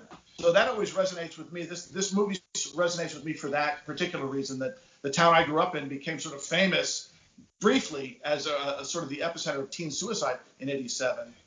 So it's not a great memory, but I was already gone. But that's what I take away from this movie is that particular part of history. Well, it's interesting to hear, what affected you because you were different ages. We're all roughly the same age here. I know Ian's a little younger. I know Rob's a couple years younger, but I think Nico and Erica and John and I were all about the same age. So, it's interesting to hear what, somebody who was an adult at that time, how it affected them and how they, thought about this film, Yeah, it was really sad. I remember, so what was I, 22? It was really sad thinking about, wow, the town I grew up in is suddenly in the news for like being the worst place to be a teen in America. And it was not, I grew up there and I made it fine, I guess. I don't know. It was interesting time for that, yeah. Yeah, yeah. David, I think your nickname now is Papal. Wow, are you gonna go all we're showing our Midwest here. of all the nicknames I've had in my life, I'll take that one. And this movie actually, I mean, I know this kind of started like the whole, like we were talking earlier about like the Freddy becoming like the comedian with the one-liners and the zings and whatever, but this movie's still kind of dark in tone. It is and dark. I think the death of Nancy is really right, like it's still shocking to this day because it's kind of like the whole, she's like the Sydney of like of that franchise, of Nightmare on Elm Street, which I know Wes Craven with both, but yes. It was, I would say the only other darker, I would say the only other darker entry in this franchise, honestly, would probably be Dream Child is kind of dark too. Dream Child is dark, yeah. Mm-hmm. But this one kind of set the tone. The original is definitely fucked up. It's fucked up, but it's not. I don't think it's as dark as 3 and 5. I really don't, because I think the way Wes shot it was kind of. Tina's death. If you think about Glenn's death, that shit blew your fucking mind when you saw it. It fucked you up. Right, but I don't know. But to me, 3 and 5 were definitely like the darkest of this franchise, especially with the whole like the whole teen suicide like backdrop as well. Yeah. That's dark shit. And I mean, I really thought that they nailed the what it's like with mental health. What it's like, how they just want to give you drugs and make you shut up. Mm-hmm. They want to make you behave. Yeah. Shut the fuck up. Yeah. We don't want to hear about your problems. Just behave. Maybe this will make you quiet. Maybe this will make you sleep. Fucking Amy Irving's mom's a bitch in this movie. Yeah. I mean, she wants to sedate everybody. Like, fuck out of here, bitch. Like, yeah, but she has where's the bourbon, bitch? That's like the best. I would have, when they were trying to sedate her, I would have been like screaming and fucking. You bitch! You're killing us! Like, shut up, Kristen. I've been on dates like that, so Okay, Ian, what's your final thoughts on Nightmare 3? And I've said earlier how I feel about this. This is my favorite from the franchise. Mm-hmm. Candy, you were touching earlier about how people can nitpick at the movie, and you can kind of just go, "Yeah, but that doesn't really matter. It's my favorite of the franchise." Yeah. And that's kind of how I feel about this. I know there's issues around this movie, and we've obviously discussed them. I've obviously noted a couple of my own, but to me, it just doesn't really matter. I love this movie. Yeah. I enjoy it so much, and the positives far outweigh the negatives for me. Definitely. Although, just to upset you, Candy, Freddy vs. Jason is fucking awesome. I agree with you. Kristen, you don't want that. I can't talk about that. I can't talk about it. No. But yeah, we've talked about how this is the sort of dawn of Freddy turning into this one-liner quip guy, but it's just pulled back enough for me in this movie, and he still has that darkness and that sort of more serious tones that he has in 1 and 2, and I also agree. I think 2 is mega underrated. We will be talking about it's just the perfect balance for me. So yeah, it's my favorite. Yeah, I think it's like I said, it's that just right. Yeah. Everything's just right. Okay, so let's do reviews. Out of 10, defendant anyone that you want. Who was up to bat? Who wants to go first? Who volunteers? I'm gonna give this 8 out of 10. Big Freddy dicks. Yeah. Come on, I was gonna use that. That's a good rating. I love it. Thank you. Okay, Sean.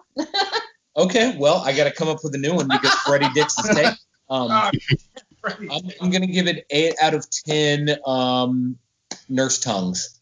Fuck, that was great. Good. Fuck you. Good. Freddy is, and I'm probably gonna sleep on the couch tonight. I will fuck you up. Freddy is not my favorite slasher. Yeah. Get out. That belongs to Mr. Voorhees. Get the fuck. That's right, Sean. This is why I love you, Sean. That's right. That's why Sean is the bestie. But I will say, a big butt. Oh, it's a big butt. And I cannot. I like big butts and I cannot lie. I get the appeal to Freddy. I do enjoy the Freddy movies. I get the appeal for Freddy because where Jason and Michael Myers are like these hawking menaces. Freddy gets you at your most vulnerable state when you're asleep. And, that's always been creepy, and it's always kind of terrified me as a kid. This movie is absolute fun for me. Yes. It does have its flaws, but it has some great kills. And, the acting maybe wouldn't a little bit, but I think, Kincaid, his dialogue makes up for it. And Taryn. This is my it's our review. So yeah, 8 out of 10 for me. That's good. Another 8. That's good. It's solid. Better than I thought you guys were gonna do. Who's next? Sure. So when I first watched this as a teenager, it was not a particular favorite of mine. I don't know why. It just rubbed me the wrong way for some reason. Watching it again years later, I like it a lot more. As a teenager, I liked part 4 a lot more. So now I'd say it's on par with that or a bit better. I'd give it 7 out of 10. Screaming, junkie track marks. Yes. Awesome. Okay, who's next? I know Rob's waiting to go until the end because he's just going to shit all over. Well, I have to go last, so somebody's got to go. I'll go. I'm going to Okay. give 7 out of 10 hypodermic fingers because I love that scene. I'm sorry. With those track marks turning into little mouths, that shit haunts my brain. And they're like, oh, fuck that. But I love how every conversation I have with you guys turns to how I'm like way older than y'all. But what? We're not trying to make you feel old. I'm like not that much younger than you. The one thing we didn't mention, I want to talk about how Chris Russell directed the Blob remake, which I think was really fucking good. Remake, man. I'm sorry. Thank you, David, for putting that out there. That is really fucking good. That is one of the best horror remakes of all time. And it's bull. Like, hold on. I will take that from you, Dave. It is bullshit because everybody talks about The Thing and everybody talks about The Fly, but everybody forgets The Blob. I have not forgotten The Blob. I watched that shit over and over. No, that remake. The Blob. I love that movie so much. Anyway, so yeah, 7 out of 10. I love the disturbing track marks. Yeah, this is when Freddy started to become like the one, like he had all the quips, the one-liners. But I've always been a Michael Myers fan personally, because for me personally, Michael Myers is like this little kid who was just invaded by some evil entity. We don't know what it is. It's just pure evil, and he doesn't talk as much, which I like. But yeah, 7 out of 10. And thank you. Sorry, I rambled. Sorry. On this show, people rambling, but It's so normal. I may have drank too much. Sorry. Oh, get in there. I'll go because I know Rob's gonna want to go last before you. So I'm gonna give this. I'm gonna give this 8.5 wheelchairs for Will. oh, Yeah, this again, it's special because it's the first one I saw in the theater as a kid. It's not my favorite. Part 4 is my absolute favorite in this franchise. I just think that one is the more fun. It's the MTV one so like I don't know. Right. Plus, I have a lot of memories with that movie. That one's the one I watched the most out of. That's how I am about this one. Yeah. But I think ultimately, even like the little nitpicks I have with the inconsistency and the syncing of Freddy's voice. Patricia Arquette's screaming, Mimi, acting aside, and Kristen's mom being the shittiest parent in horror next to Laurie on The Walking Dead. Yeah. This is still it's actually, I mean, as much as I love Part 4 and it's my favorite, this is probably like the last time like the franchise was really solid. Yes. Like it was just, and you could tell like because Wes had his hand in it. Yeah, and he wanted this was supposed to be the end. Right, and again, this gave us a lot of this made us like us as horror fans, like with their special powers as the Dream Warriors themselves, which we didn't really hit on. Well, we did, but not really. Like that would be us if we were able to try to combat evil, like in that situation. We would kind of know what the fuck we were doing to kind of, stop the monster. Plus Kincaid. Kincaid is probably the best character in this movie, and Joey, again, dream power is that he's a complete ladies' man. It's not him screaming, no one shattering the mirrors. It's that he can get any girl he wants. That's. And he's absolutely adorable too. He's very good looking. Yeah, he still looks the same. Yeah, I know. He still looks the same. It's just longer hair sometimes, depending on the role. But I would give it 8.5 wheelchairs for Will. I like this one. Wonderful. Awesome. All right, let's hear Rob tear my fucking movie down, break my heart. Come on. All right. I'm going to give it 6 out of 10 marionettes. Oh. Let me be clear. I don't think this is terrible. I think this is well made. I think Chuck Russell did an incredible job. Chuck Russell doesn't get enough credit. Of course, he did The Blob. He also did The Mask. Yes. He also did The Mask. He did a couple of good ones. He did The Scorpion King, which I really The Rock. Yeah, he's a very underrated director. Of course, I like the idea behind this movie, and I like a lot of the sequences. I think Philip's death is one of the better deaths of the series, and one of the most disturbing and scariest. Very haunting. I just think that Heather Langenkamp, I love her to death, but she doesn't quite pull off the weathered warrior kind of thing that they had her going for. I hate the way Patricia Arquette pronounces little girl.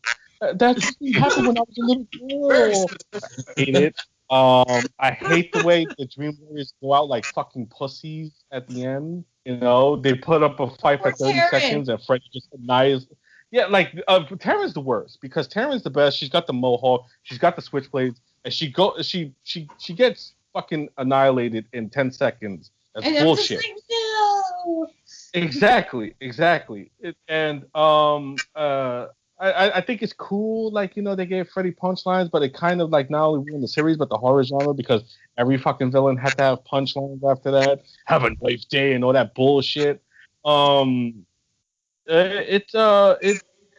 I don't think this is terrible. I think this is well done, but there's a lot of things about it I don't like. And every time I rewatch it, I like it less and less and less. So I'll just leave it at that. My definitive is a 6 out of 10 Freddy marionettes, and that's my end on it. Stingy. Rob. Stingy. So that leaves me. And if I was going to rate this from the heart, I would give it a 10 out of 10. But I can't do that. I gotta be realistic. But even so, the nitpicks, I'm gonna take a point off for those. But otherwise, I'm giving this 9 out of 10 John Saxons. You know that's my boo.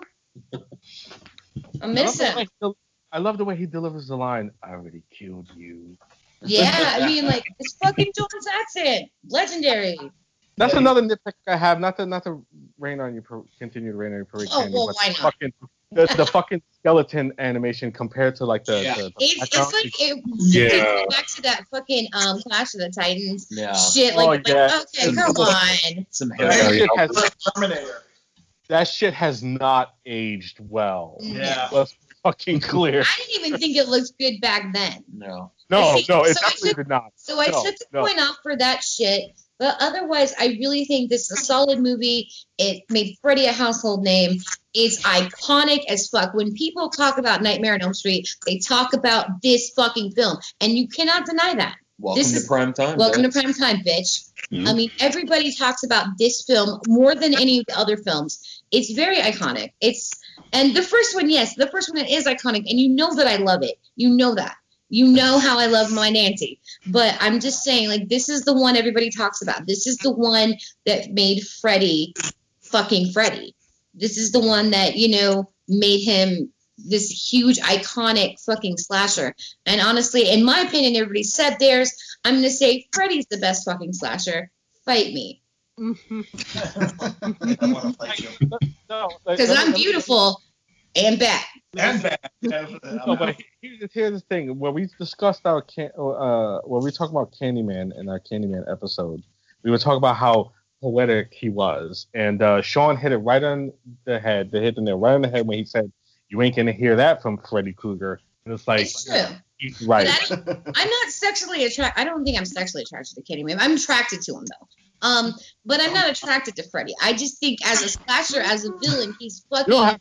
I'll be especially in this film, I think he's really hitting all the spots. You know what I'm saying? Like he's got a personality.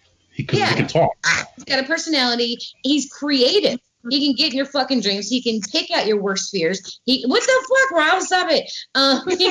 He can pick out your worst fears. He can like totally do all this shit that like these hulking menaces that can't talk can do. All they can do is like do like different gore. But Freddy can do some creative shit, and I really like that personality. Maybe it's because I'm a fucking talker myself. If I was like a slasher, I'd be having some great one-liners and a big personality like I already have. You know, I just have to be myself. Except evil or something. So I just looked through just to confirm. So actually, Part 4 is the highest grossing of the franchise that's not Freddy versus Jason, and that was the one that actually because that was when the MTV generation kind of really took ownership of the character. I think that it was because of the success of 3 and what it did with the Freddy character that we got the boost to 4. Definitely 4. I like 4. It's a solid film, but I think it was cresting the wave, building upon 3. Definitely, that made all this happen. No, definitely. But I think the blueprint that was laid by 3 was perfected in 4. Like as far as that, like that MTV kind of like aesthetic that they were going for, you know. Yeah. And I just love Alice, and Lisa Wilcox is Alice. I love Lisa Wilcox. I like Alice, but she's not my fucking favorite. Oh, of course, Nancy's always going to be the favorite. Yeah, Nancy's the shit right there, man. Nancy, Heather Langenkamp Anyone but Kristen. Be my horror boo. Like that scene where she's setting up the booby traps in the first one is probably my favorite scene. Like it's my all-time favorite horror movie, and that's my favorite scene in that movie is when Nancy. My favorite scene is where she's like, "I take back every bit of energy I ever gave you." That whole fucking scene. Oh my god, it's amazing. Yeah. Nothing. So much. Why do you think? I held on to my fucking VHS. I bought this VHS when I was 11. Awesome. I wish I still had my collection, but I do not. You know, shit happens. When you're 41, you don't have the same shit that you had. Stop smelling it. It was in my parents' garage for a while and shit. And it smells mildewy, and I'm like, okay, I love it. But you still have it, and that's what matters. So with that, I think we really kind of discussed all the points. This was a fun conversation. It's such a fun film. And I would like to say before we do our plugs that our next episode is going to wrap up this amazing season of season 2. We will start in season 3. And season 3 is going to fucking blow everyone's minds. I got to tell you. Yeah. But our last episode of season 2 is a fucking favorite of mine. I'm going to go apeshit talking about it. It is Dead Alive. It is iconic. It's gross. It's fucking hilarious. And it's Peter Jackson. So kick ass for the Lord. Kick ass for the Lord. It's messy. I love it. So stay tuned for that. But this has been so great, guys. Thank you so much. So let's go ahead and do plugs. Ian? Yeah, you can get us wherever, Behind the Screams podcast, wherever good podcasts can be found. Twitter at Screams Behind, Facebook, Instagram, YouTube's Behind the Screams podcast. We have a Wix site up as well where Candy and Rob have been doing a couple of great articles for us as well. So yeah, go check all of that stuff out. And yeah, we've also got Patreon, patreon.com/Behind the Screams. It is entirely free. We have paused billing on our Patreon, so it's free until the 1st of December. Ooh, cool. I think that's awesome. Yes, yeah, definitely. And we are big fans of Behind the Screams. Yeah. Yep, check out Shaun of the Dead episode. Candy came and talked about that for a while. But we had a lot of fun with that one. We did, yeah. That's still one of our highest rated episodes as well, so the fans amazing. clearly love it. Because I think I'm so annoying. That's great. It makes me feel good. Me too. Oh, shut up. Shit. You see marriage counseling right now. Yeah, the house that divorces. We're not getting divorced. You're stuck with me. You're stuck with her forever, motherfucker. Yeah. We've been together for like a long time, and we've known each other for fucking ever. This is it. This is my Freddy Krueger. Yeah. I thought. This is my final girl. Oh, those is fighting words. Yeah, bro. This took a dark turn. Shit. Yeah, this took a real fucking dark turn. Why is it not dark to us? Is that weird? Yeah, this is normal. This is normal. This is how we actually are. We don't put on any fronts. Yeah, I saw that very 90s picture of y'all earlier today and shit. Yeah, 1995. What picture? A picture of you at my 16th birthday Oh, party. Jesus, she I was shared in the back that? playing guitar, and he was sitting there with my barrettes in his hair, smoking a cigarette. Oh, That was Lord. 1995, my 16th birthday. God. Almost 90s. Cinema. Yeah, it was very 90s. Me and all those baggy clothes, and I weighed like nothing. I looked ridiculous. No. Anyway, moving on. Now, Rob, since you want to talk, why don't you do your plug, Rob? That's what you get for shitting on my movie. Sorry. Okay. No, not really. No, that's right. I knew I was going to get the fucking hammer dropped on me. Fucking Mjolnir came after me. Of course, you can find me at my show, The Action Drunkies. We just released our 3rd episode this week. Yes. And it's doing very well, as well as the first 2 episodes. It's doing extremely well.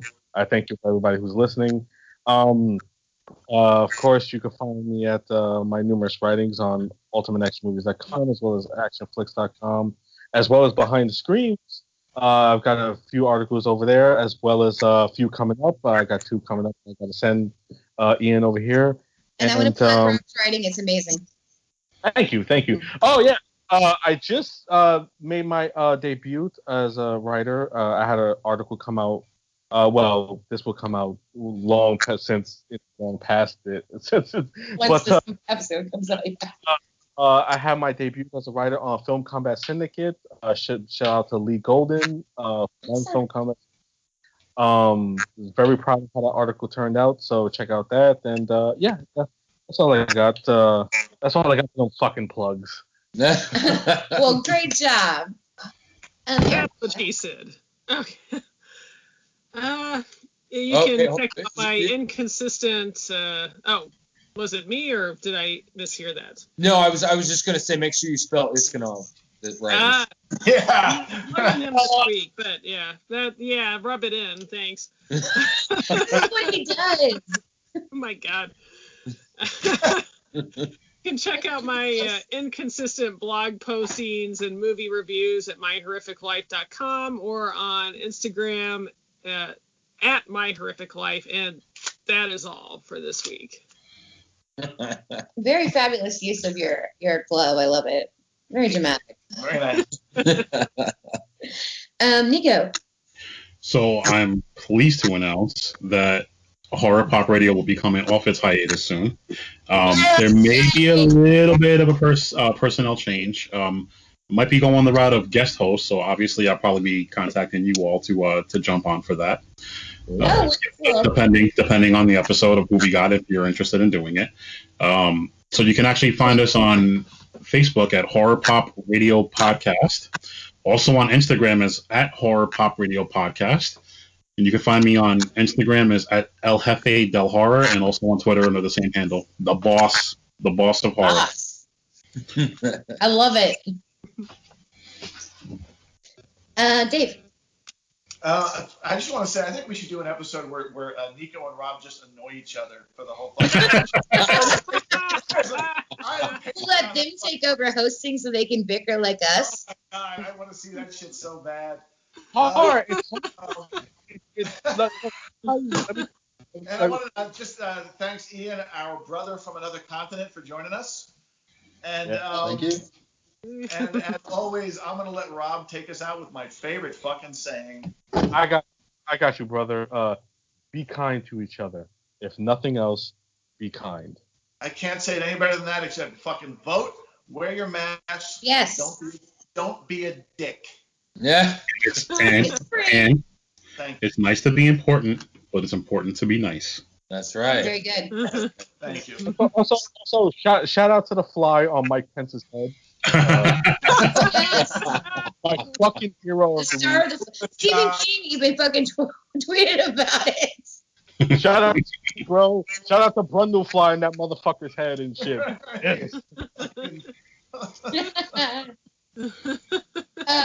Okay, Shaun of the Dead, what you got?